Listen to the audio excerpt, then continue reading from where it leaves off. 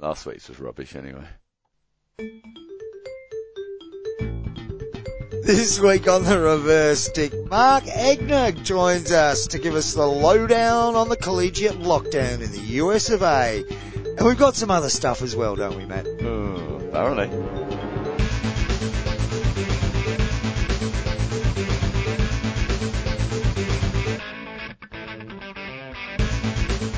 Greetings and welcome to the Reverse Stick, the global hockey podcast. Higher energy than last week.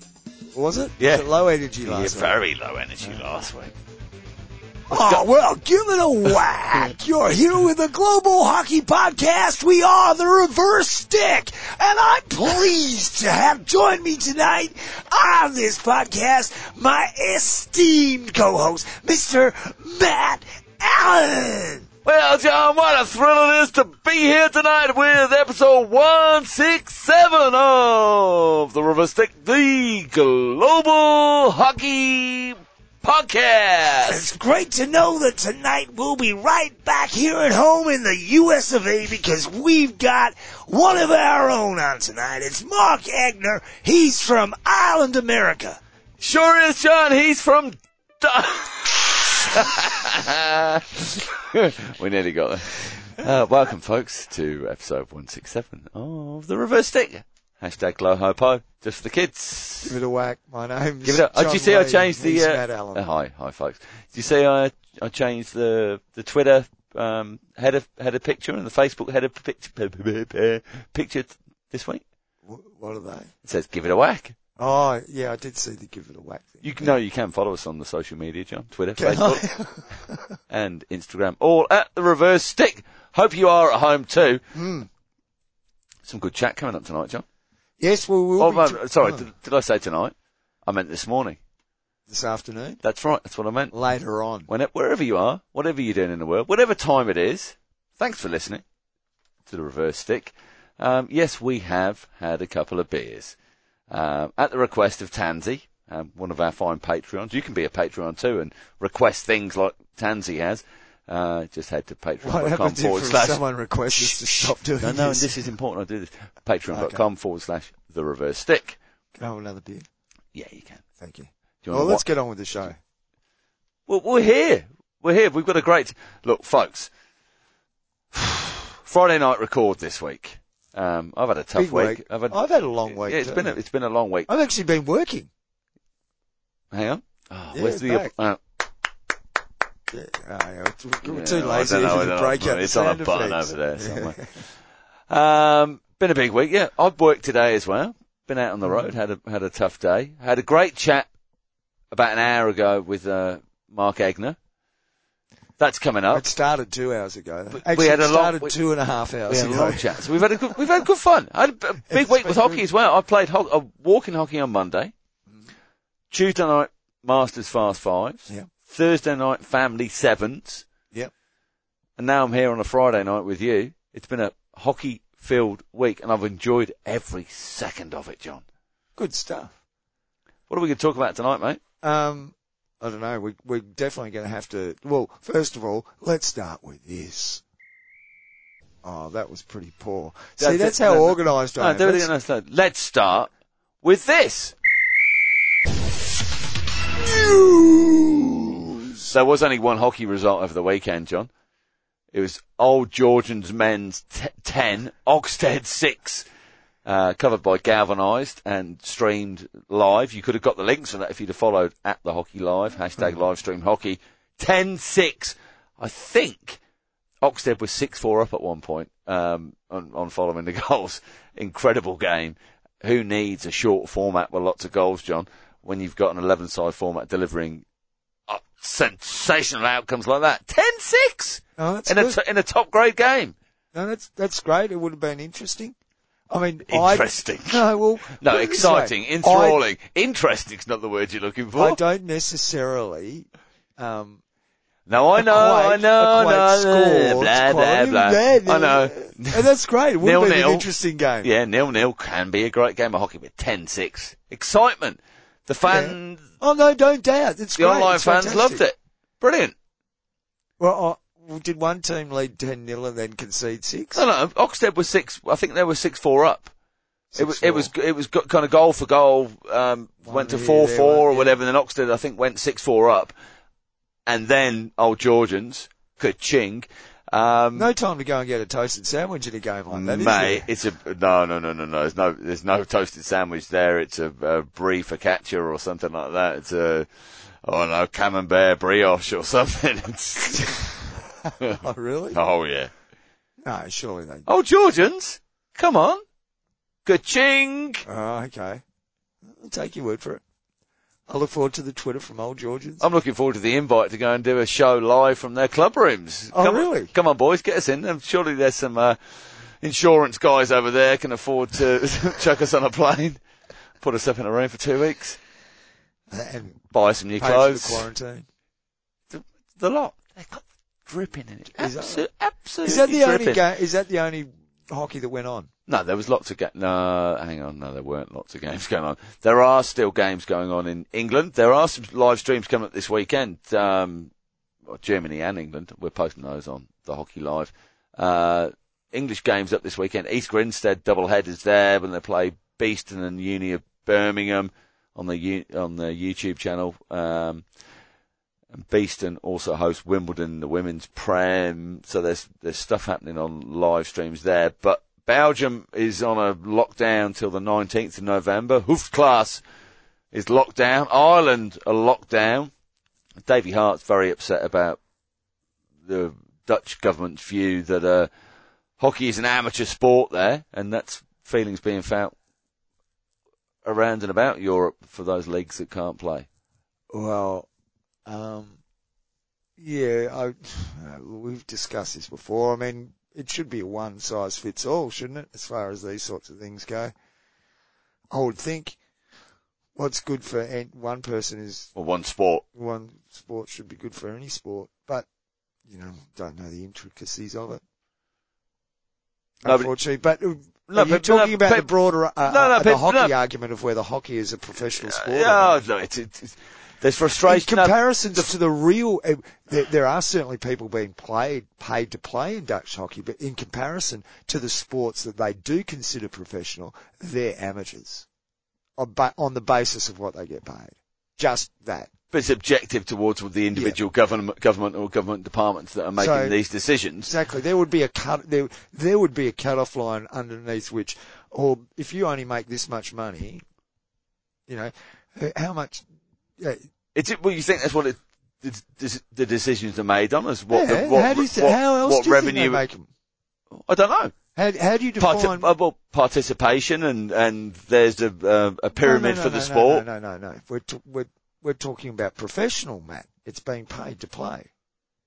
Is it about influence within government corridors or association corridors? As much as it is about how many zeros are on the end of the check. Silence. We'll leave that there for you to contemplate, folks. Oh, okay.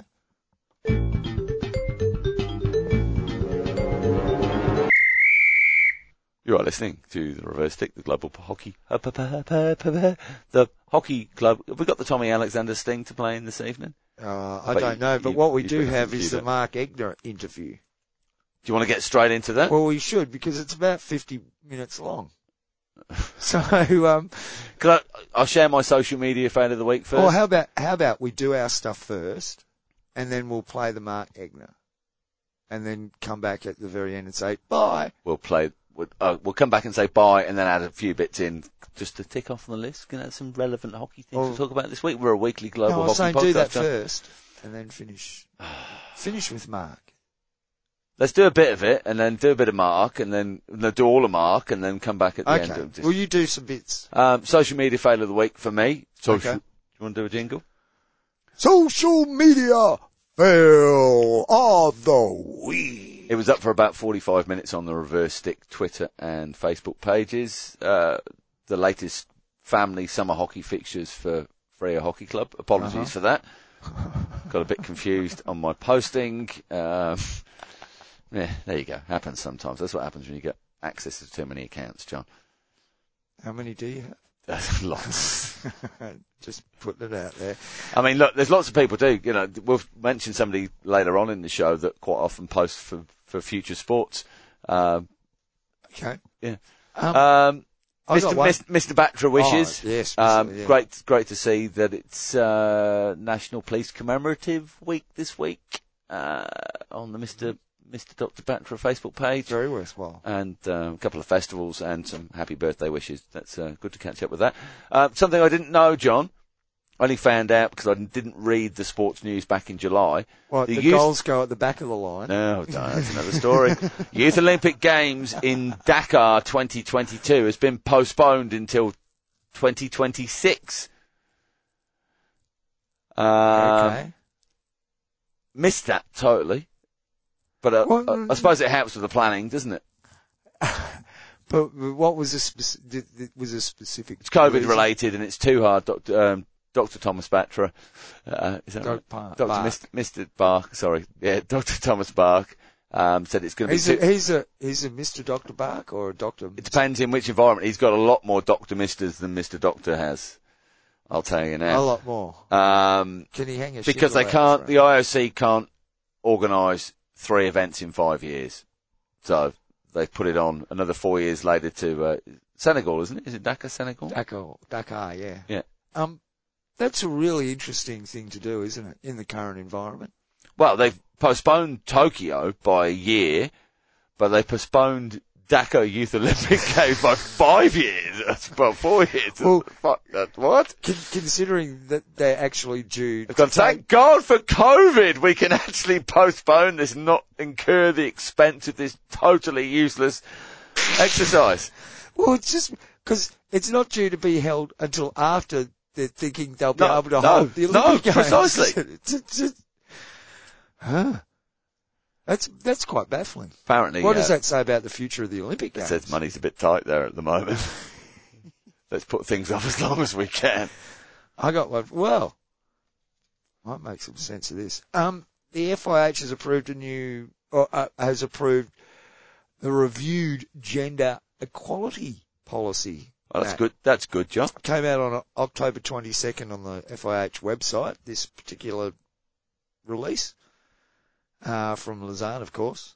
Meeting today via online conference. You'd be pleased with that, mate. Must have been the working day in the office this week. Under the chairmanship of FIH President, Mr. Dr. Narendra Dhruv Batra, the Executive Board of the International Hockey Federation ratified the reviewed FIH gender equality policy. The review has been conducted by the FIH Women in Sports Committee chaired by FIH Executive Board member and European Hockey Federation President, Marika, who is also a member of the IOC Women in Sport Commission. Does some great work. Blah, blah, it's reiterated this. And, you know, these things are good. We need them. It'd be good the day that we don't, whatever. However, this bit of a paragraph did catch me, this sentence. Yep. Furthermore, the Executive Board approved the applications of Gambia, Saudi Arabia, and Timor-Leste as provisional FIH members. Now that is right, folks. On the same day that the FI announced they have approved their reviewed gender equality policy, they have announced that the Saudi Arabia have been approved as a provisional FIH member. I can't say anything about that. I think it speaks. I think for they itself. can be Does it mutually. not? I think they can be mutually exclusive. The two. I think they are. Huh? I would have thought in taste alone, just in good taste alone, you probably wouldn't have put in Saudi Arabia in that gender equality policy release. Mate, does that not make sense? You can leave some silence for thinking time. It'll take me a long time to think about why. I mean, if you cannot see what is wrong with that sentence and one particular country involved in that sentence, then the whole policy should be torn up and thrown away because it's bloody useless.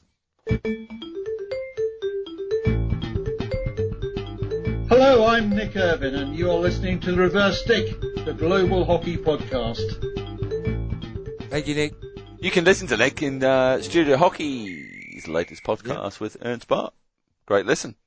Yep. Talking about a great listen, Mm-hmm. absolutely no response from our friends over at Hockey the Podcast, Tyrone and Derek.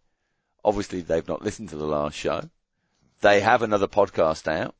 I'm not going to promote it, John, because it's rubbish. I assume, because they're South Africans talking to South Africans about hockey. Why would anybody care about it? Nobody cares. We don't want to hear it. Stop publishing it. Nobody's listening. Is that Tyrone Barnard? Yeah, and Derek. And if you like South African hockey So what's podcasts, the name fine, of this go and podcast? listen to them. Go and listen to Hockey the Podcast. Search it out. Yeah. Go and that's what you like. But there's something Really wrong. should avoid it. Avoid it. Is that what you're saying? Don't do it. Just don't listen to it. Rubbish. Terrible Absolute rubbish. Can anybody actually listen to what we say? Have you got the WatchHockey app? The Watch.Hockey app. 4 reminders in a row today. What did it say? Interviews are now available on Watch. .hockey app. Oh, you know. There will be some games, Pro League games, isn't there? We've got Okay, Pro League games coming. That's news.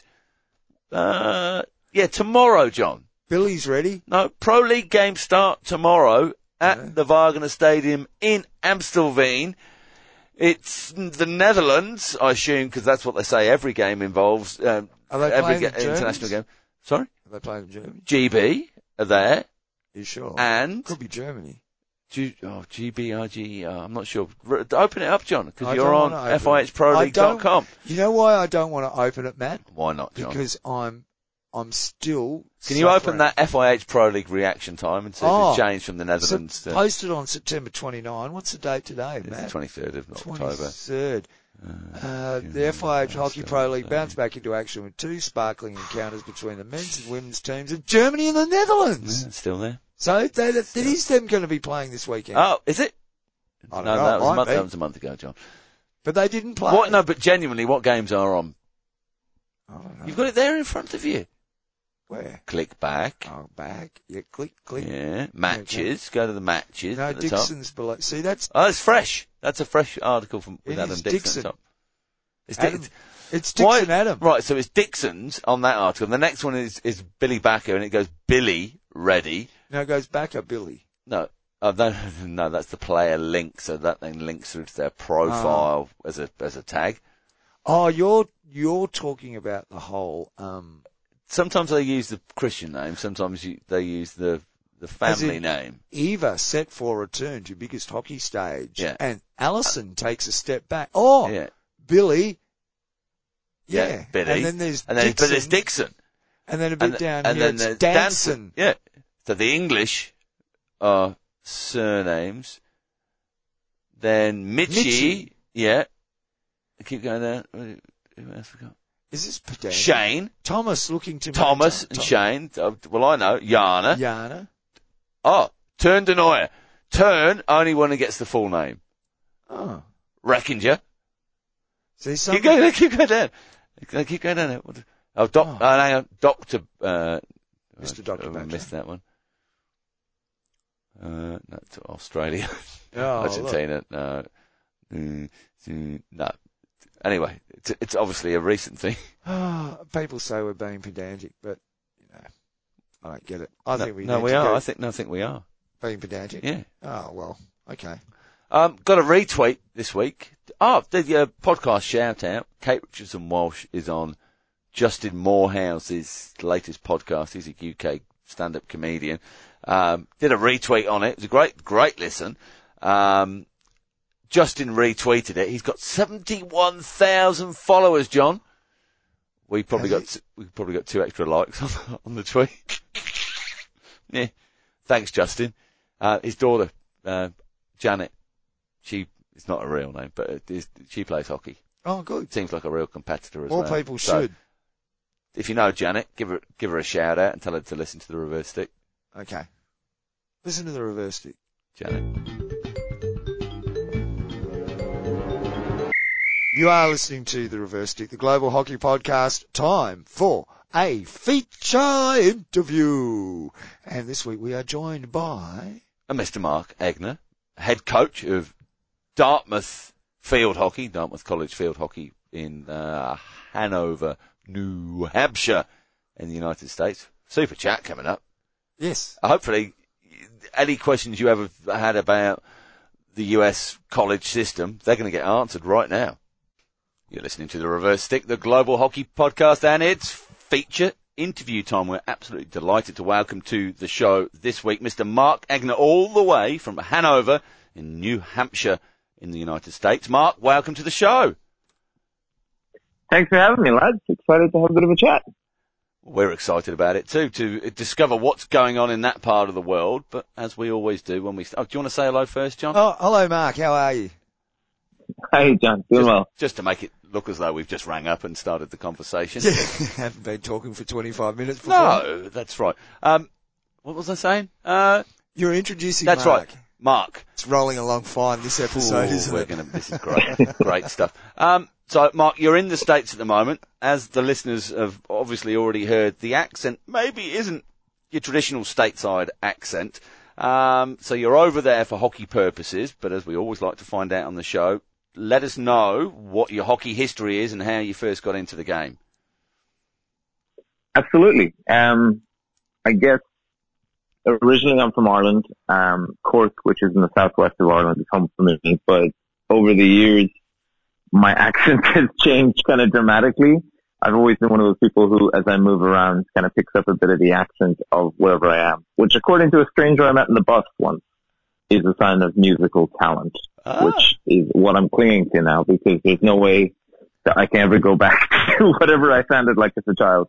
But I grew up in Cork, and my parents moved when I was 1 to live where, in my family home, where it is still now, because it was about a mile from my grandparents' house and about a half a mile from our hockey club.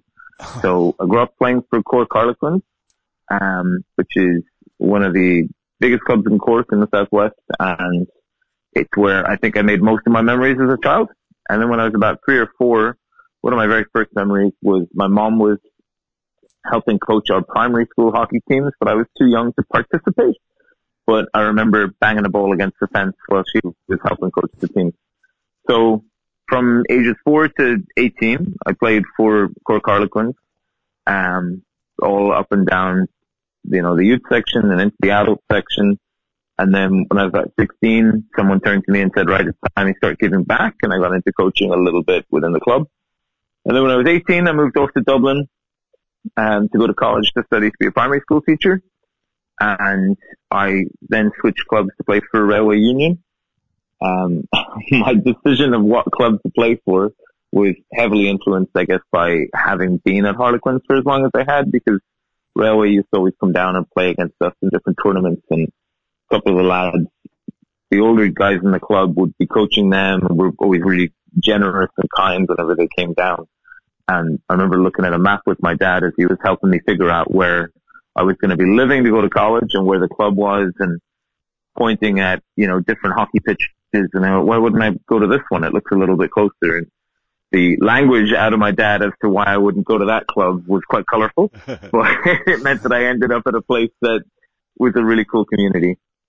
So I played at Railway until I was about 22. With a little gap in there, I went off and I played for Rathcar Hockey Club for a year. And then when I was 23, I moved to the US.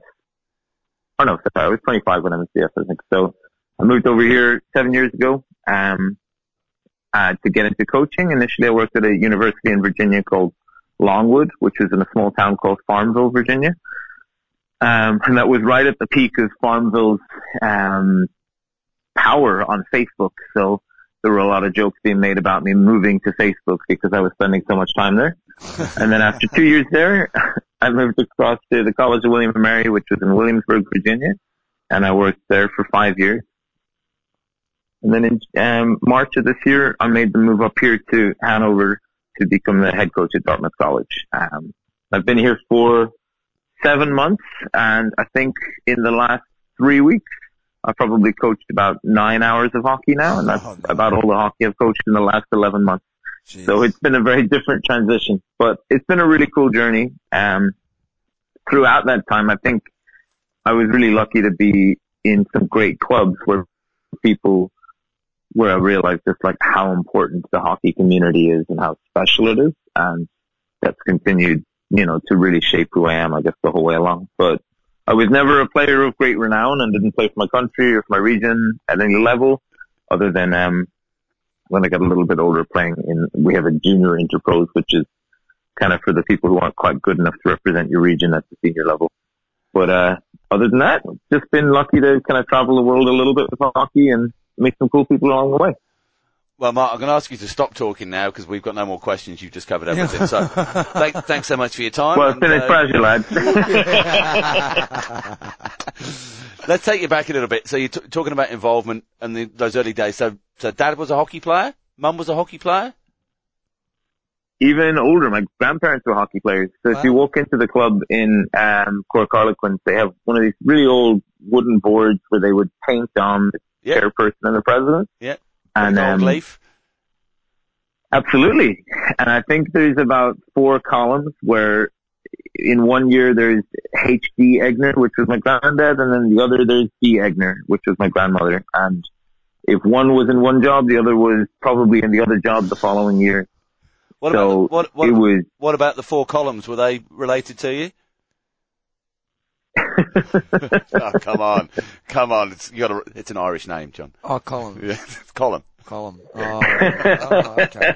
Yeah, I get it now. And then, we used to have this vet festival for over 35s, and when my brother and I were working in the bar, we'd always get asked to go out and help out. Yeah. And there was a game they played where my brother played, my dad played, and my granddad played when he was probably about 68 or something. The dream. The dream. And Dad is 66, still playing now, and still playing for the Masters and traveling the world with them. So it's very much the sport of the family, which has been a really cool thing. And Dad's still at Cork Harlequins? You moved as a family. He's a one-club man. Good. Yeah. Well, what's great is you're our second interviewee from Cork Harlequins. Do you know who else we spoke to? I don't. Do you know, John? No. Emma Buckley. Oh, of course, yeah. Did you have Bucko on? Way back. Probably in our first sort of 50 shows or something like that, just as she hadn't played an international. No, she'd been in the squad but hadn't played a full international at that stage. And now she's in Belgium now, isn't she? I think so, yeah. Or certainly was last year anyway. Yeah, I'm not sure with COVID where she is, but she's been able to have a really cool career through hockey, which has been great to see. So, Mark, what led to the journey to the United States? How did that come about? In a classic hockey fashion, I guess. When I was about 18 or 19, I started doing some summer camps for Sportways in Europe. Yep. And through that, I met a mate of mine, Stephen O'Keefe, who ended up coming to play at Railway with us. And then when we were approaching the summer, one year he goes, come on, me and a few of my mates from college are going to head over to America and go coach these summer camps. Do you want to come? And I was like, I have no plans for the summer. That'll be amazing. So I came over for a summer and I worked for a summer, I worked for a club over here for the summer, helping them run their summer camps, and it was called East Coast Field Hockey. So we just traveled all around Pennsylvania. And, at the time I had just finished my 3rd year of college. I failed an exam. So I had to fly home early to go and resit my exam to graduate with my bachelor's and then be able to go on to pursue an honors degree in teaching. And, as I was in my last week, the guy who ran the summer camp kind of called me into his office and said, like, you could do this as a job. And I was like, just happy to have had a summer in the sunshine. So he introduced me to all these different websites where you could look into it. And then I went home and I kind of was roped in to help coach our women's thirds. And over the next couple of years, I just got into doing so much coaching that I ended up, meeting and kind of working with the underage national team coaches in Ireland. And through that, I met a lot of the underage players who were moving to America to go and pursue sports scholarships. So it was always in the back of my mind that somebody had said to me I might be able to do this as a job someday.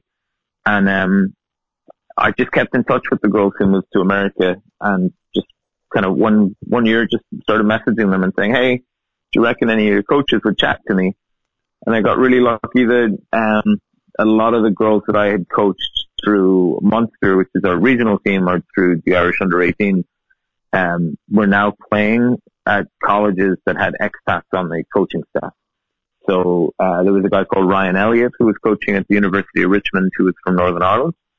So he and I hopped on Skype one day and we had a big chat, and he just kind of gave me some advice and helped me tidy up my resume. And then a guy called Paul Caddy, who at the time was the assistant at the University of Connecticut and has just recently been promoted to the head coaching position there. And the two of them gave me a ton of advice. And then in 2013, I was walking into my school that I was working at, and I got an email with a little alert saying that there was this job at Longwood University. And I just looked at it and it said that it was in Virginia.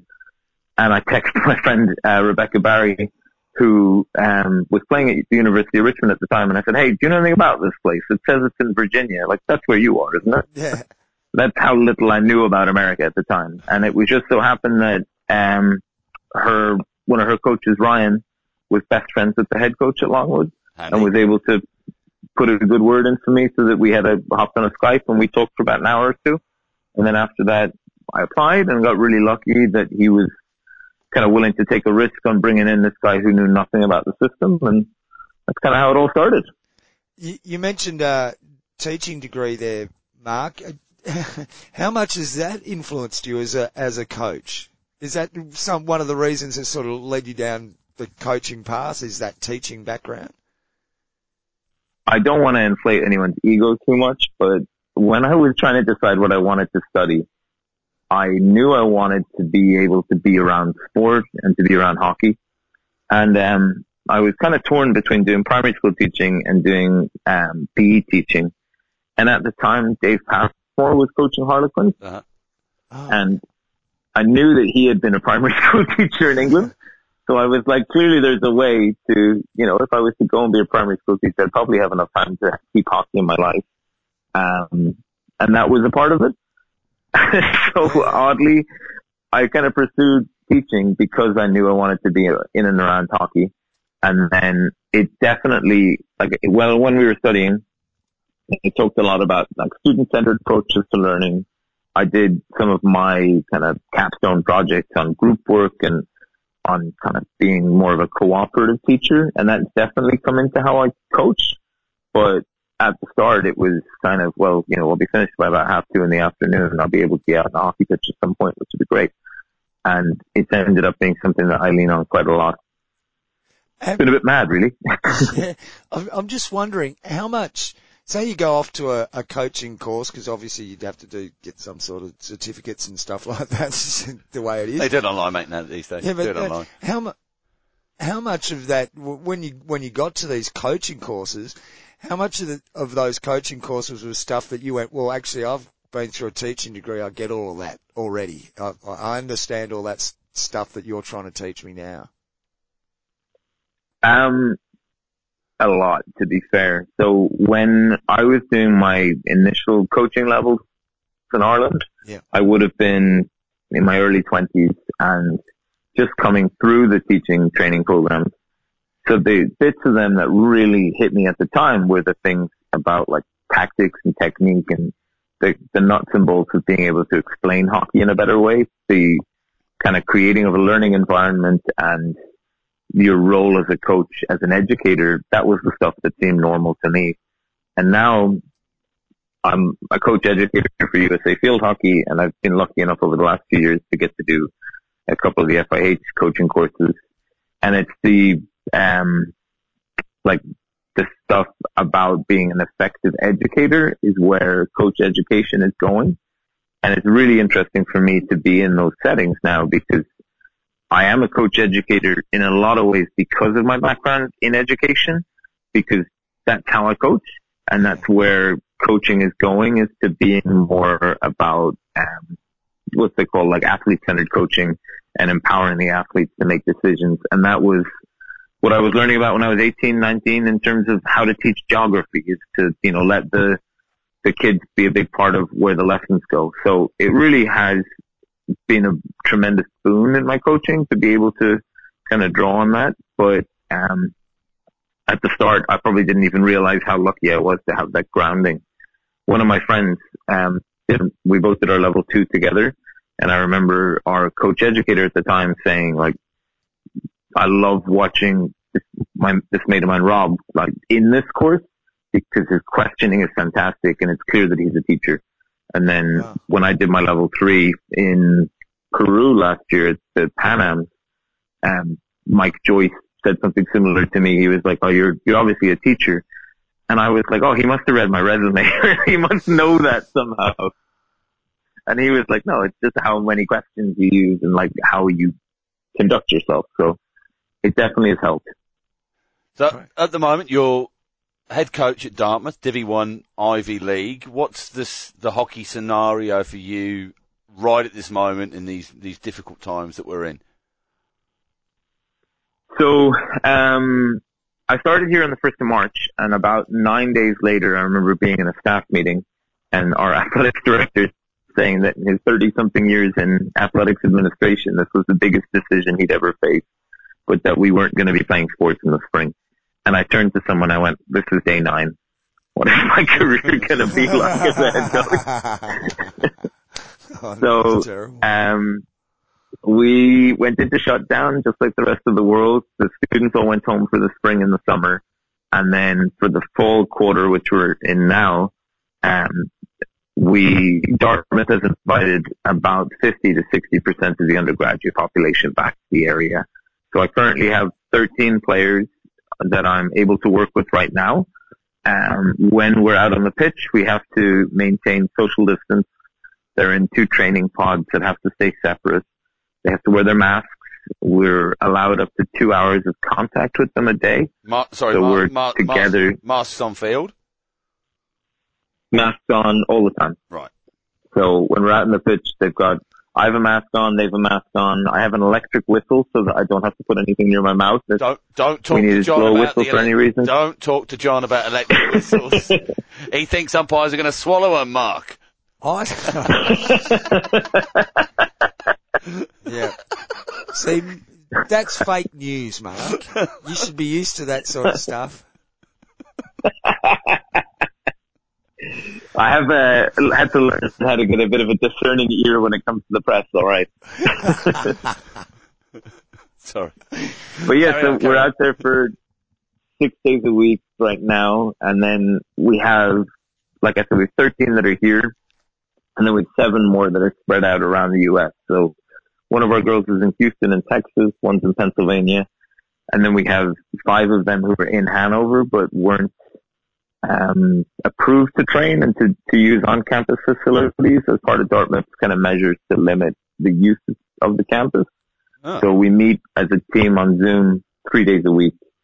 So what we usually do is on a Monday, I'll introduce some sort of a bit of hockey that we're going to look at that week when we're out on the pitch. Then we'll be out on the pitch during our training sessions while the girls are running. Myself and my assistant will video ourselves kind of going through some of the technical work we're going to do. And then we send those videos to the girls who aren't allowed to train with us so that they can try it in their own spaces at home. Then on a Thursday, we bring in a guest speaker. We've had some really cool people come in to talk to the girls, either people from the world of hockey or from the world of business. And then on a Sunday, 2 or 3 of the girls will present back to us their big learnings on that week's work, using footage from the NCAA, either from their own games from last year or from some of the games that are going on around the country right now. Because the ACC, which is one of the conferences over here, is playing, but the rest of us are all in a strange kind of just training only world. And what we're going through with only some people on campus and us having to wear masks, that's just how Dartmouth is handling it. It could be very different. If I was to go 2 hours down the road to the nearest university, they could be in a totally different situation. It's very much on a campus by campus basis right now. So what would the expectation be in normal situation and then in a current situation for the amount of hours spent on hockey for players involved in the program? So when we're in the fall, so the American system and the American season is very different to the rest of the world. So usually the girls would come back at the kind of middle of August, and our season would run until the about 2 or 3 weeks into November, and that would be the full season. So in that period of time, you could have most teams can have up to 20 regular season games, and then they can have their playoffs after that. So that's all within I think that's about a 12 to 14 week period. So it's very condensed. Sorry, seems like a great summer holiday for a hockey coach. It's almost as good as teaching. Hey, Mark. So during that, go on, John. Oh, sorry, I didn't mean to interrupt you there. I was just wondering, at what point does what you're doing actually, well, it's good to everybody to get together. At what point do you get to, we've done as much in this forum as we can do? Is there a limit to how long this Zoom stuff can go on before it actually isn't very effective from a coaching point of view? Yeah, I would say so. Right now we're getting close to that point of there's only so much new stuff we can introduce without us being together. And so what we do right now is we're trying to really focus in those meetings on what are the lessons that sport can teach us that we can use in the real world, or how well do we actually know each other? Because we have this kind of spread out team, we have a bunch of freshmen who are going to just join the team and don't know everybody. So being on Zoom is a nice way for them to meet the girls that aren't here. But me being on that Zoom with them probably detracts from the reality of that conversation, you know? Yeah. Certain things you do and don't talk about in front of your coach. Yeah. But we are, just like in a regular year, we have more contact at this time of the year because this would be our season than we would be allowed to have in the other phases of the year. So things are going to decrease in a couple of weeks, where what we're doing right now will last until, I think it's the 16th of November. And then the girls will be on, they call it wintering. So they'll have their winter exam, their end of term exams, and then they'll be finished with school until January. So there'll be about a 6-week period there where there'll be no contact. And then we'll be limited to, I think, 6 total hours in the spring and or winter and spring quarters, which is an Ivy League limitation. So there's a lot of different rules around kind of the number of hours of contact we can have and what those look like at different times of the year. But part of our meeting purpose right now is to continue to just get to know each other and build healthy bonds, because for them, some of our team still have only met me in person once still. Because I started in March and then we were all sent home. And there's a bit of, we have to break down barriers and really get to know each other, because that's incredibly important to me. But I think it also just means that there's going to be more trust whenever we do get to play games again. But it's a tough question to know what is right and what is not. So in a couple of weeks, we're going to kind of have clarification as to who's where for the next quarter. And then we're going to sit and talk as a team about what do we want this to look like in that phase, because they might be able to take a more challenging course load if they know they're not going to have as much of a demanding season or schedule with us, which might mean that they can get ahead academically. Or they may say, you know what, I need to take a bit of a break from all of this. It's been a bit draining being on my computer all the time. And I think as a coach, you just have to be mindful of what everyone's reality is. Because I'm just delighted to be back out in the hockey pitch, but I'm in an era right now where results aren't a thing because we don't have games. So, you know, I don't have a record. Whereas for the girls, results are still a thing because they go to class and they have to take exams and they have to do well. And it might be tougher for them to get results now than it would be in a regular year because they're learning online and things are different. And that's not what they grew up learning how to do. So being mindful of that is part of the challenge. we had one of the girls had an exam the other night, and I knew that it was a pretty big one, so she arrived to training. I just said, look, do you want to be here or do you want to be at home? I'm okay with wherever you want to be, but I want you to be happy and to feel like prepared for what you have later this evening. So if you want to go home and study, you can. And I'm like, there's no hard feelings because that's important for you. And she decided she wanted to stay at training, which is wonderful, but I think it's important to be able to have those kinds of conversations, not just now, all the time, but especially now. You mentioned two words there I'd like to delve into a little bit, Mark. Ivy League. I've got my sweater tied around my neck. I've got my boat shoes on. Can you explain to people? No, he hasn't. He's got to bring back the bully T-shirt on, and we'll get to that later. Good. That was the one thing I was really hoping we'd get to talk to. Save it. Back to the Ivy League. Can you explain to people what it is and how that college system is structured? Because it's not just Ivy League, I'm assuming, that plays college hockey. No, so American sport in general, when you get to the college age, is overseen primarily,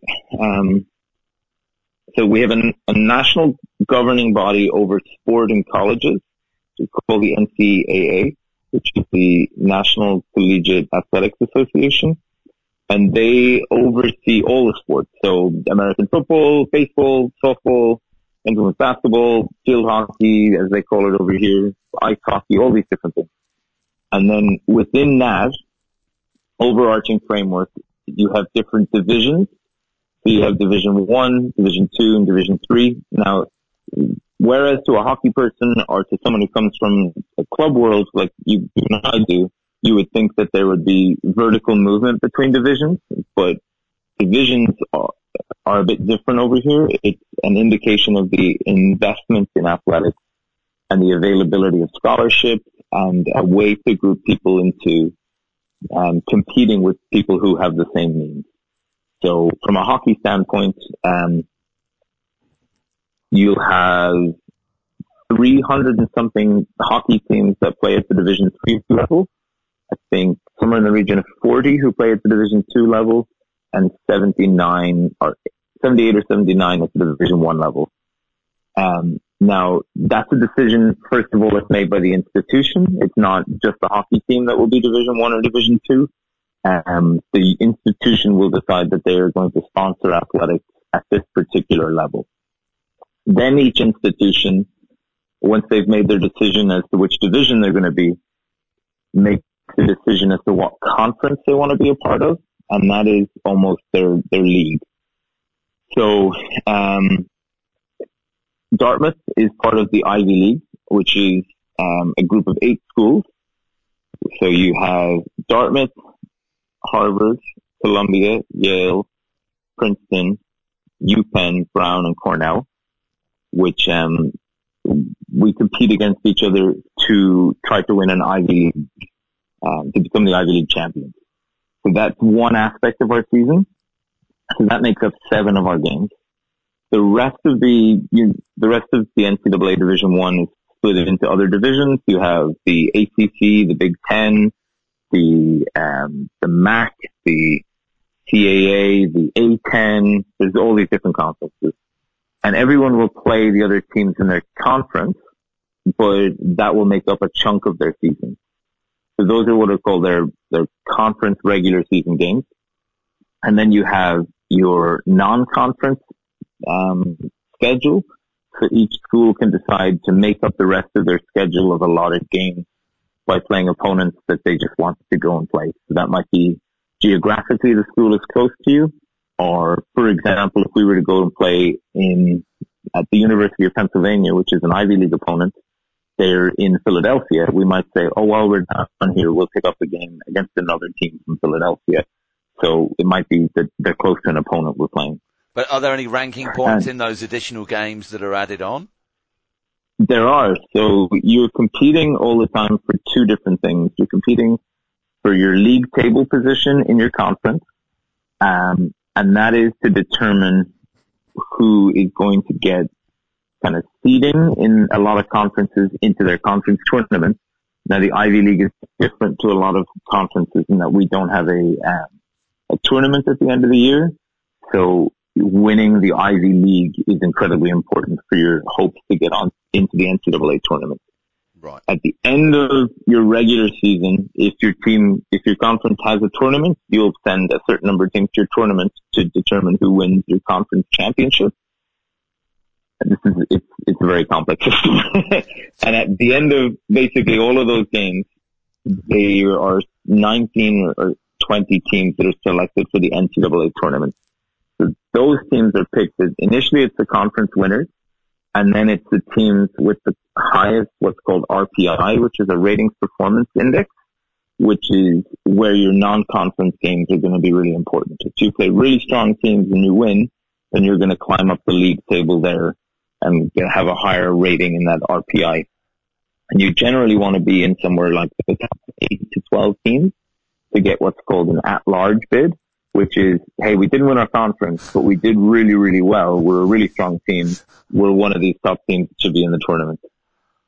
And that one it took me about 4 years over here to understand this. I'm assuming these guys have been consulting with the FIH on ranking points. Well, this situation reminds, it's typical Americans, I'll say it. You know, the old urban myth about when the Americans went to space, they spent thousands and thousands of dollars trying to figure out how to make a pen work in zero gravity. And then when the Russians went to space, they took a pencil. Yeah. And it seems like this is it's like, that is the most convoluted arrangement I could think of. It is, but the challenge is that, we have 80 teams in hockey, which is a small number relative to, let's say, basketball has hundreds of teams that are competing for a small number of positions in this end of year tournament. It's impossible for everybody to play everybody. Yeah. And it's a way for everybody to potentially have a chance to make it to the tournament. Yeah, right. It's tough, it's confusing, but it means that every game matters. There's no game that you play that you're like, oh, we can lose this one and we'll be fine. But also, it's kind of like, I know you kind of alluded to the FIH, but it's kind of like world ranking points for FIFA. You know, if you play a really tough team, you might get some points out of that because you're playing a tougher game than if you were to play the weakest team in the country, and lose. That's going to hurt you a lot more than playing a really strong team in the country and losing. So it's a way to kind of get this idea of how good is everybody, and can we make sure that most of the best teams are competing against each other at the end of the year for the national championship. Now, Mark, given how equally amazing our sport is, what's going on with men's hockey in the US? Well, that's two things I want to know. Have you got a men's program, and are you playing at the moment? Yeah, are you playing? Yeah. So, lads, I haven't played hockey, I would say, in about 6 or 7 years. So since I moved to the US, it's been incredibly challenging to find places to play. Yeah. Played a little bit of indoor a couple of years, but that's about it. And then, everything what I just described is for women's hockey over here. The men's game is very different. Because we don't have, collegiate opportunities for people to play. It's not a sport that a lot of men get into early on. So it's just a very different system for men. And it's one that I don't have a ton of experience with. I know there are kind of pockets around the US where men do play. So there's a big pocket in Moore Park in California. There's, in Boston, in Massachusetts, there's a bunch of like adults who get together, and some men will get out and play there. Yeah, I think New York, one of the things that New York, there's a bit, isn't there? Yeah. Ride, or a pretty big club there. Absolutely. And then one of the things that's starting to happen now is that, lads who are on the junior national team for America are starting to try to choose their college in a similar way to the girls who are trying to go to college. And they're becoming what's called a practice player on the rosters of these different colleges. So, you'll see where they'll come to training every day. They'll be a part of training sessions, but there'll be one, maybe two guys who do that on the women's team, but don't get to play. Oh, wow. But they get the opportunity to train with them, to use the strength and conditioning facilities, to, learn about the game of hockey from a new angle. And it's kind of beneficial for both, but it's not, we haven't reached the stage of gender parity over here yet. But it is something that I think everyone would love to see, because I think it would be massive for the men's game over here.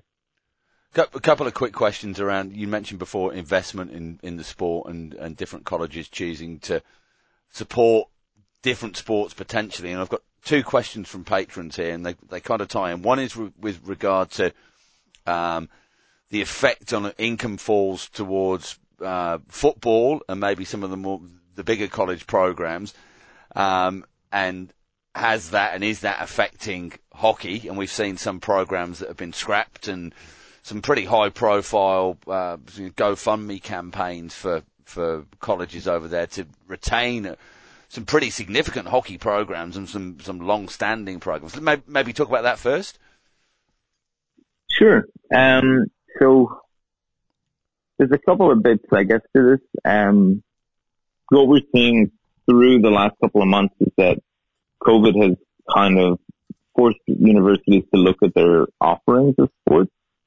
And we saw recently some universities make choices to cut certain sports, which isn't a very easy decision for the institutions to make. And from a hockey point of view, it hurts every time that it happens. So I've been in America for 7 years, and I think nearly every year I've seen a program get cut. Early on, I saw Radford University in Virginia lose their program. And then every year, I think I've seen one program be cut and almost one program get added. So the hope from our standpoint is that we see more and more Division I teams, because that means that the sport feels safer. There's more opportunities for people to play. But it is a tough thing to keep going in some places. And I think geography plays a big factor in that. Over the last couple of years, we have gone from there being 4 teams on the West Coast down to there being 2 teams on the West Coast now, which means that it becomes more challenging for teams to play each other. And there's more travel involved with getting from California into the Midwest or over to the East Coast to play some of those games. And that was probably a factor in some of the decisions that have happened lately. But every athletics department is financed differently.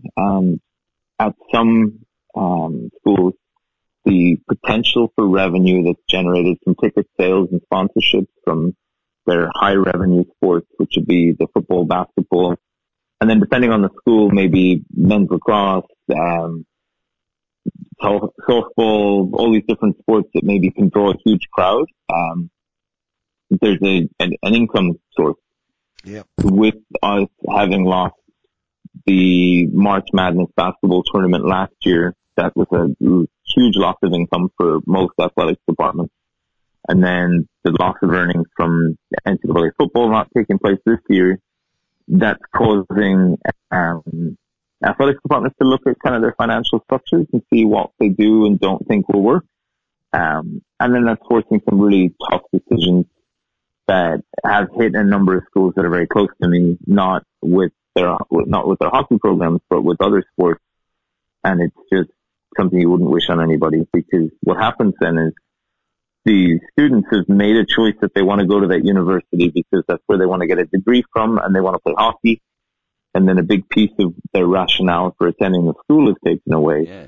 But then they have to make a decision. Do I stay at the school and finish out my 4 years? Or do I go and finish out what could for them be their whole playing career? Because there's not a lot of opportunity for people to play post-graduation. So it forces another tough decision during what's a pretty tough time in the world right now already. And despite it all being amateur at the so-called college level, you know, sports like hockey are competing, as you say, against things like the NFL. And I'm sure the athletes, even though they're amateur on the NFL side of things, I bet they've got a whole lot better washing machines and cars than the hockey players get. So there's definitely good support across the college setup, but I think you'll see in a lot of schools, like you said, the level of support will be different. You know, whether it's the number of pairs of shoes you're given when you come in at the start of the year, or the kind of bus you travel on when you go to games, or whether you take commercial or chartered flights to get to games. And all of those things impact, you know, the quality of experience everybody has, and, you know, impact the schools that people choose. But I haven't been in a place yet where I have experienced the lap of luxury when it comes to those things. It leads nicely in, Mark, to another question that we've got through, and this question does respect the standards of support is good, like strength and conditioning and facilities and all that sort of stuff, but makes the point that perhaps the standard isn't there as expected, maybe from some players that go from overseas and hoping to improve their hockey to then take it back to their country. There's obviously a fair level of recruitment that happens. So the one question in here is how do you ensure the quality and longevity of that recruitment process in gathering players from overseas if the standard isn't quite as high as is required for maybe, you know, junior international players and the like that are on the up? So I think that there's kind of two sides to this conversation. And I think both people have to be really honest with what they're looking for and what they want. There are, like I said, 79 Division 1 teams. Now, I don't think I could go to any country in the world and tell you that the 79th best team is a high standard of hockey. So I think when people Guatemala look at in the women's game, just off the top of my head. When people go to look into going to play in the U.S. and to look into pursuing athletic scholarships, I think they have to have a realistic understanding of where each team sits, and then look at what are the prospects that that's actually going to change during their 4-year process there. Yeah. And that would be the same with if you were moving to Sydney. You know, you'd look at, okay, well, who are the good teams here? Am I going to break into one of the good teams? Now, because we look at America as a country, people tend to look at American hockey as a single entity. But you wouldn't look at moving from Western Australia to the Northern Territory and think, man, I'm going to get way better hockey if I'm playing in Darwin. No, you but wouldn't. That's because you have this. You definitely wouldn't. And that's because you have the contextual understanding. And I think that that's lacking when people are making those choices as to where to go. Yeah. Which then sees people come in thinking, man, I'm going to have a great experience here. And they get there and they're like, wow, this is not what I thought I was getting. So there's a level of honesty that's needed and a level of research, because you're looking not just to get a great education, but to play some good hockey as well. Well, can there be an oversell from colleges though? Oh, absolutely. And that's where I think the people need to do their own research and not just believe the people in my seat. I mean, when I talk to recruits, I'll tell them the truth, which is that over the last couple of years, our program hasn't performed as well as maybe we would like it to have. And that's why I'm here. Yeah. Now, I'll explain what my background is as a coach and how I think I can help them achieve their goals. And then it's up to them whether or not they believe that I'm the right person for them to develop and to grow under. I'm not going to, at no point in the process can I handcuff them to the radiator and say, no, you have to stay here. So they have to want to be here. Yeah. And then I think on the other side of it, the coaches have to live up to their end of the bargain. They have to invest in the players that they recruit and then develop the players that they are recruiting. So in a lot of ways, there are parallels with professional sport. When you see, I don't know, if you watch Premiership in football, like they go out and they buy the most expensive players that they can. So they get in the best players that they have available. But are those players any better 2 or 3 years down the stretch? Or is the team just better because they have better players? And I think coaches have a responsibility in this core or key age bracket of 18 to 22 to really develop their players so that they are graduating and able to go on and have a better hockey life afterwards. And that's something that's incredibly important to me. But in much the same way that you lads woke up this morning and you made decisions as to what clothes to put on and you make different choices, each coach that you interact with in your recruiting process is going to have a different motivation for why they do it. So I think it's important to have those conversations and to say, hey, I want to come for 4 years, I want to play for 4 years, and I want to leave, and my hockey goals are to do these things. How are you going to help me get there? Because this is about creating an environment where you're going to flourish and where the team's going to flourish. So having a clarity and a similarity of goals when you go into that conversation is incredibly important. So where do I sign up? Oh, sorry, I just lost it. So Mark, just for clarity on when you talk about teams, and you're obviously talking about the individual teams from college, but as an individual college, you've just got the one team. Do you have any sort of age group variance, or is it for your whole 3 or 4 or 5 years that you're studying, that's the team? So you've got a mix of maybe somebody from 23 down to 18 or whatever it might be. So most NCAA programs will have one, what they call a varsity team, yeah, which will be the team that people get recruited to come in to join, and that would be your high performance team. So in a club setup, that would be your one. Yeah. Now, we don't have a 2s or 3s or any of those kind of things, but there is also more of a social version of sport offered within the collegiate setup, which is, they call it club sport. And that's for anybody who's interested in trying out hockey or, playing a little bit because they used to play in school and they don't want to fully give up on the sport, but they weren't at a standard that would get them recruited to play at this level. So the team of players that I work with are freshmen through sophomores, and they've all been recruited to come and join the team, or potentially they have had an opportunity to try out and been successful. But there is also, I believe, a club team at Dartmouth, and there's been a club team at every school I've worked at that has nothing to do with the teams that I work with, but that people can go and play if they want. And who do they play against? So they'll do the same thing. They play against club teams from other colleges. So they'll have play days where they'll all go to 4 or 5 schools will get together and they'll play a mini tournament.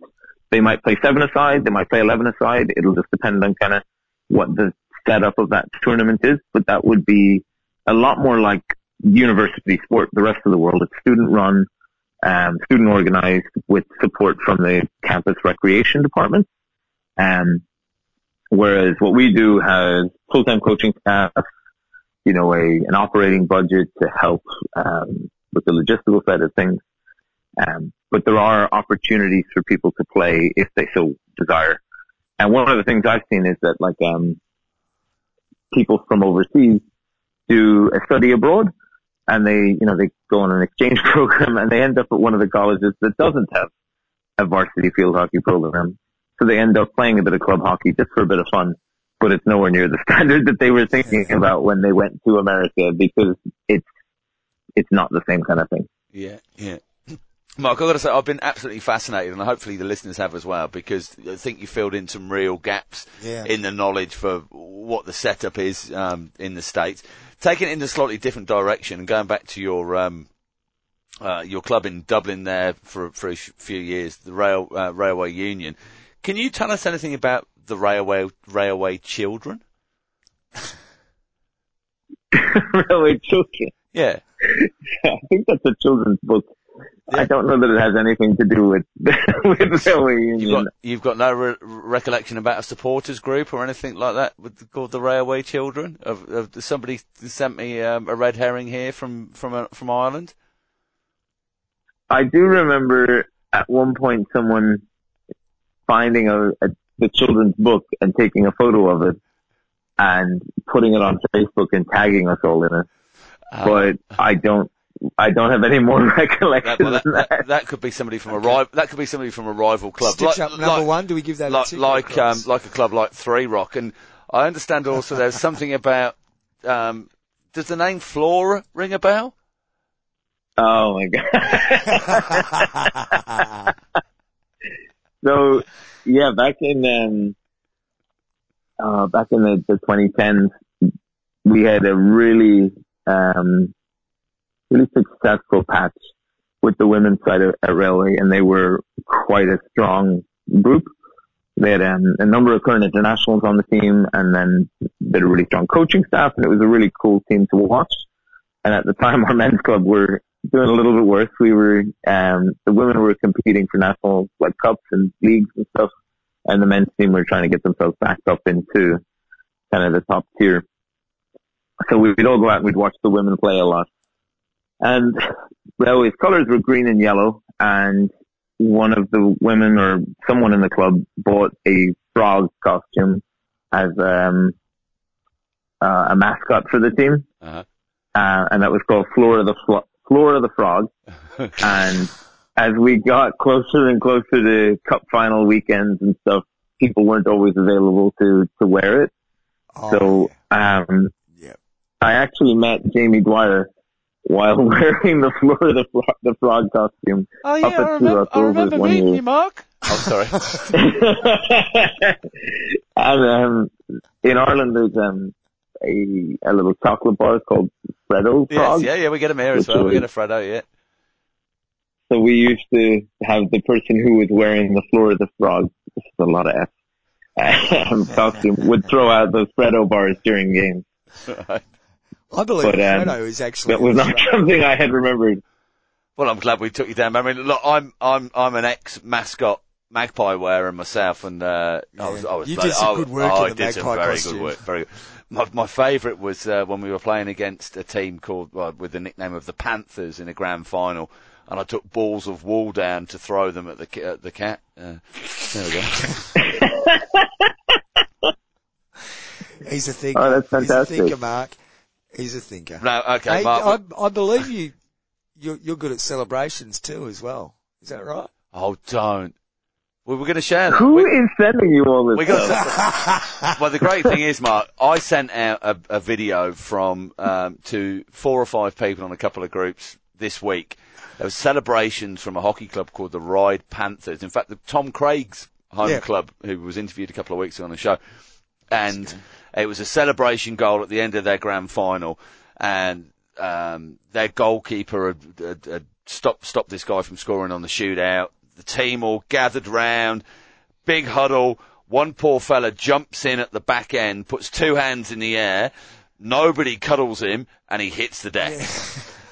And I literally just sent it to somebody today. And then I got sent through a video this afternoon, this evening, of somebody in a green shirt doing something very similar on a pitch in Ireland. I wouldn't know anything about that. It's almost identical, but on the other side of the group. Beautiful. At least in the one you described, he jumped. I think in the one you're referencing, it's just a slow down, fall over kind of motion. Yeah, there wasn't too much air involved, was there? No, there really wasn't. All the air that was involved was taken out of my lungs. That was all that happened. Now, Mark, we're going to have to let you go in just a moment because we've got a bloody podcast to record here, John. Bring back the bully, yes or no? Absolutely. Yeah, Dick. I think it has to come back. Christmas card. There he goes. There's more coming up on the show. We've been challenged by Keely Dunn from FH Umpires. There'll be a few choice words to be said a bit later on in the show, but sorry, please do carry on, Mark. I just think there's nothing better than a contested bully. I mean, yes. The moments in a game when the umpire makes that motion that everyone just that was one of the things we would cry out for when I was watching games back in Ireland. Yeah. I was chatting to someone the other day about how great it would be if the game started with a bully, but you could orient yourselves wherever you felt like at the start of the game. What would that do to the game? It would be more like basketball. Exactly. But I think that might be a little bit extreme. No, that's a bloody great idea. In Australia with Australian rules football, they have a bounce down. There's much controversy about the bounce down. What about how it's conducted? Yeah, because some umpires are crap at it. It is actually a great moment in a game because it's like at the start of the game, the 2 teams lined up, and there's the 2 ruckmen on either side. And it's unique to the game. It's a unique selling point, just like the bully is for us. We don't have to say that to you, Mark. We've already got a tick on the list from you. Just bring it back, lads. I mean, don't even ask anyone. Just start bringing it back. Next time you speak to Mike Joyce, just mention it. Yeah, Joycey, bring back the bully. He knows people. Mark, what a pleasure. Likewise, lad. Thank you for joining us, sir. good luck with your endeavours. Hopefully you can get something beyond the socially distanced training soon, and good luck with all your journeys in the States. Thanks, lads, and stay safe. You are listening to The Reverse Stick, the Global Hockey Podcast, and that was Mr. Mark Egner. Fantastic having a chat to him. Even better in the half an hour we chatted to him after we finished that interview. No, it was a good fella to talk to, and really insightful from my perspective. I got a lot out of that. And I'll never give up my sources. You might be copping a few messages over the next few days, just poking your seat if you can get it out. It was great chatting with Mark and shedding light on some of the issues faced by athletes in the US, and there seems to be a big nexus too between the Irish going to the US with hockey. Do you think so? We seem to talk to a lot of people involved in American hockey that. No, I don't think. I think it's attractive for people from all over the world to go there and get involved. There's girls from young women from our club that have taken up programs and gone over there over the years. It'll be interesting.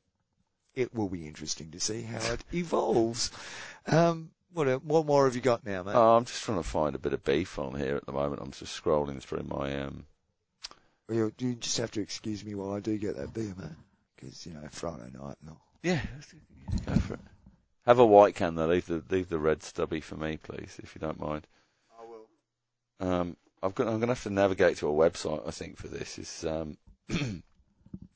was shocked in the week, John. We asked for some beef. I was shocked at our unprofessionalism in the last 3 minutes. But anyway, were go you? on. Really? Nah, I doubt you were at home either.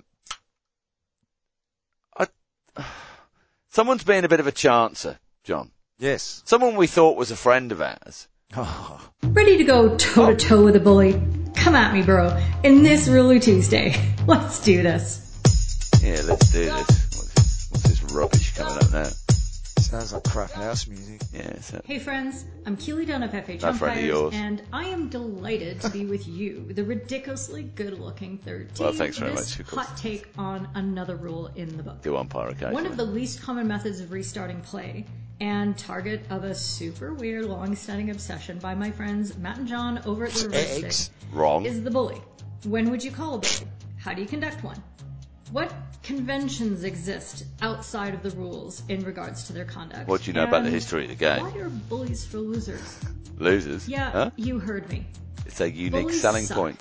No, you're It's rubbish. like You suck. The bully is all up in the face of Rule 6.5. Be up in your which face. You're starts rubbish. by You bossing call us yourself an around umpire. about when to call one. We're not A bully talking takes about Rule place to restart a match 6.5. when time cares of play about has that been rule? stopped for an injury What rule? or for any other reason. Hockey and no 1, penalty Hockey has been 2, awarded. Hockey The 3. clauses then Off we tell us how go. to run it. Everybody A, loves it. A bully is taken close Everybody to doesn't know the location game, of knows what when the play bloody stopped, bully is. but not within Hockey 50 1, meters Hockey of the 2, back line, Hockey 3. and Sorry. not within 5 meters of the circle. B. The Hey, ball is let's- placed between Matt, one let's player from face each it. team who face The each last other with person the you goal they are ask defending about the to rules their right. is the umpire. C. We The two players have start with their years sticks of on the experience ground to of the right knowing of that the ball, and umpires then don't know the flat rules. faces Well, their obviously they sticks don't. And pointing it out to together them. Well, no, over the issue ball. is After which they either don't know player the is answer, and they have to go and permitted ask to somebody play the else. ball. What And what D, makes all them other think players the must other be at least person knows 5 any meters more about the game than they do? I've already told them. Well, I've already told them what's happened. Why would they contest it? Include an object blowing onto the field that makes she's it still unsafe talking. to continue. I know it's football, but it's hilarious. Oh, Maybe talking about the foot, huh? field, There's and another everybody's issue in the Oh, game. distracted by all the cute to possibly continue. Shot off on target, and there's a dog on the pitch. There's something you don't see Yeah, every day. well, we can't say that about all umpires, but some of them. He knows he's in trouble. What's that got to do with a bully? Wow. And this An is where injury is Keely's a head's at, situation we obviously. see often enough. Dogs Although walking here a free hitter. I mean, to be fair, she's from Canada as well. What the hell do they know about Well, they field can't use hockey? sirens because of the Oh, moose. the moose, yeah. In order to keep the players safe, a bully was needed to stop play when the attacking team The was chop in chop possession does of the look ball. really good. The umpire makes The the actual correct signal which for is akin for a to bully is a probably Swedish the best massage signal in motion, hockey. and sets Oh, up the yeah. players. Yeah. And if you could Because the just make ball a was in noise play with it. inside the circle when the bully was called. What noise would you according make, to John, A, with doing the bully has like to the be chop taken chop of 5 meters the outside body? the circle, Sorry, close to Keely, can you where keep it down? The ball Give us a was. noise. Players line up opposite each other. Oh, Right it's like shoulders taking pointing space, at eh? their own defending Oh. goal. And everyone else Like a a bit of lightsaber. they Yeah. tap their sticks once, and something really You don't awkward tap them ensues. once, Keely. You tap it 3 times. Tap once is a modern invention of the game. She just doesn't understand. Another situation where a bully can here be we go. needed is when an umpire awards a stop play penalty, such as a penalty corner or a penalty stroke, and then upon further reflection realizes that no foul. I mean, they got it wrong to start with. Yeah, you got it wrong. Keep your whistle in your pocket, not down your throat, like those electric In ones. this case, the teams get set up the same way, despite one defender's rather stubborn insistence that the ball be taken on the 23-meter line, which it doesn't. Oh, stubborn resistance. However, these teams Oh, then go on to follow no, the he's common stubborn, convention don't that we've seen in some other sport. There's a ball and there's a pitch, and I don't know. You guys probably know Rugby? better than me. Is it rugby? But the convention dictates that the team who didn't have possession of the ball In at rugby the league. time that play was stopped hits it back to the team who did. Table tennis. They hit it far enough you hit it that back. the team who didn't have possession of the ball isn't put under immediate pressure, but they don't hit it I so think getting far off track that the now. other team has to go run after it or put it out of bounds, because if they did, that would be super Out of bully bounds. behavior. That's a rugby What term we're as well, witnessing isn't it? here is the I think so. opposite of a free hit. It's a constrained hit. Patent. Constrained hit!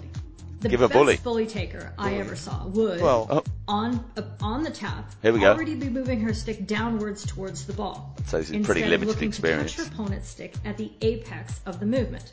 Obviously, she'd gain Yeah, a valuable science, second or two schmience. on her opponent in a way that felt unfair. She but wants there to wasn't destroy anything skill. At all in the rules requiring Wants that to both take players skill agree out of the on game. geometric That's all I'm of their hearing. stick movements. Here's another one. Oh, What's there a we go. tap and what's a stick obstruction? What is it? Where Go do we on, draw tell the us. line between a fair striking of the stick and interference? oh, Huh? it's What not isn't that enough hard. of a tap? Does it need to be audible? If it's tactile, how can an umpire tell? Do we wait for Use one your player eyes. to tell on the other one for not touching their stick? Listen. How over the ball is over? How did people Why do it is for this 100 so years, man? complicated when nobody actually did anything wrong? We don't know, and we don't care. Because 99 times out of 100... Wow. the There you go. bully That's the should problem. Umpires be don't convinced. bloody care. My And advice you've is just said it to now. educate players The biggest on advocate for straight hockey hit umpires and do in the everything world they can Doesn't to care. doesn't care. They don't No. care. It's just said the umpires don't care. Don't Nobody likes care. the bully. See, the Do other you side of it is agree we're that the being bully totally is a terrible way to misrepresented fight for here. possession? Does a constrained Totally hit and make more absolute- sense and to you?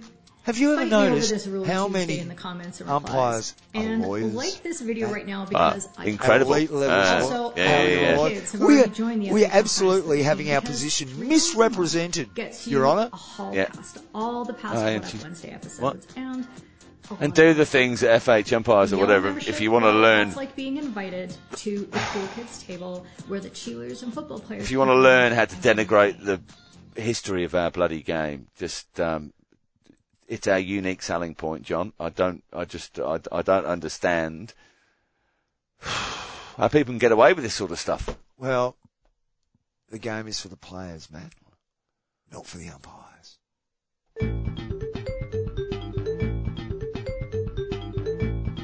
This is Pumelela Mbande, captain of the champion Blood River Bunters, and you are listening to the Reverse Stick Global Hockey Podcast. I was going to sign out then, press the wrong button.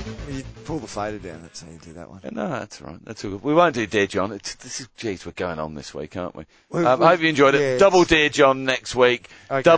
We'll talk about the Malawi pitch from the Negre Foundation. We'll talk about what else we talk about? We'll talk about results from Pro League, obviously, next week.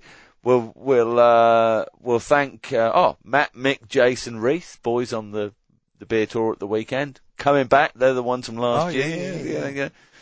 Another Bucks Day. Good luck, Matt, in 3 weeks' time. Just chuck that in there.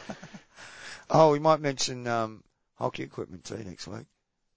Well, we've got the research done already. We didn't expect the conversation to go quite so long with Mark, did we? No. We hope Mark was more interesting than the hockey equipment. Yeah. Although there's some. Margin. Hey, did you know there's new regulations? What? Hockey 5 boards. Mm-hmm. Oh yeah, really interesting stuff. Are we talking foam? Are we talking rubber? We might be talking foam, rubbery type substances. Oh dear. I know that thrills you in. Well, no, I'm looking forward to John Lee, Eco Warriors' response on all of that and the materials that are involved. Oh, look. Yeah, I'll be right onto that stuff. Folks, thanks for joining us for episode 167. Do follow us on the socials, all at The Reverse Stick. Head on to things like iTunes and Podchaser. Leave us a review.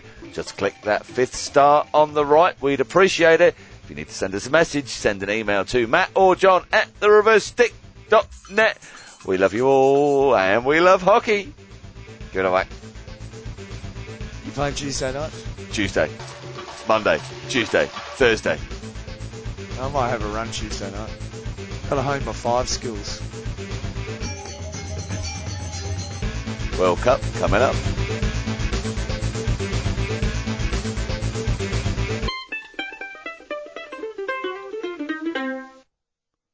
Great live streams coming up this weekend, John. Just head to @thehockeylive for all your links for the English, German and Australian games that are happening. But don't try and get your eyes on this new Rick Charlesworth Classic here in Western Australia because it's behind a paywall on the West, the local newspaper. Apparently, some exciting hockey happening with local stars, top international coaches. But you've got to go down to the ground to go and watch it, John. And at a time where it's free to go. It's free, but at a time when there is very little live hockey happening around the world because of current restrictions, why would you stick it behind a bloody paywall at a high price for a local newspaper? I do think it does say something along the lines of, no one knew anything about the Watch Hockey app coming out outside of those right in the inner circle of the FIH. Don't worry. Because organic growth, John. Yeah. Well, they missed the boat there because contracts are signed, aren't they?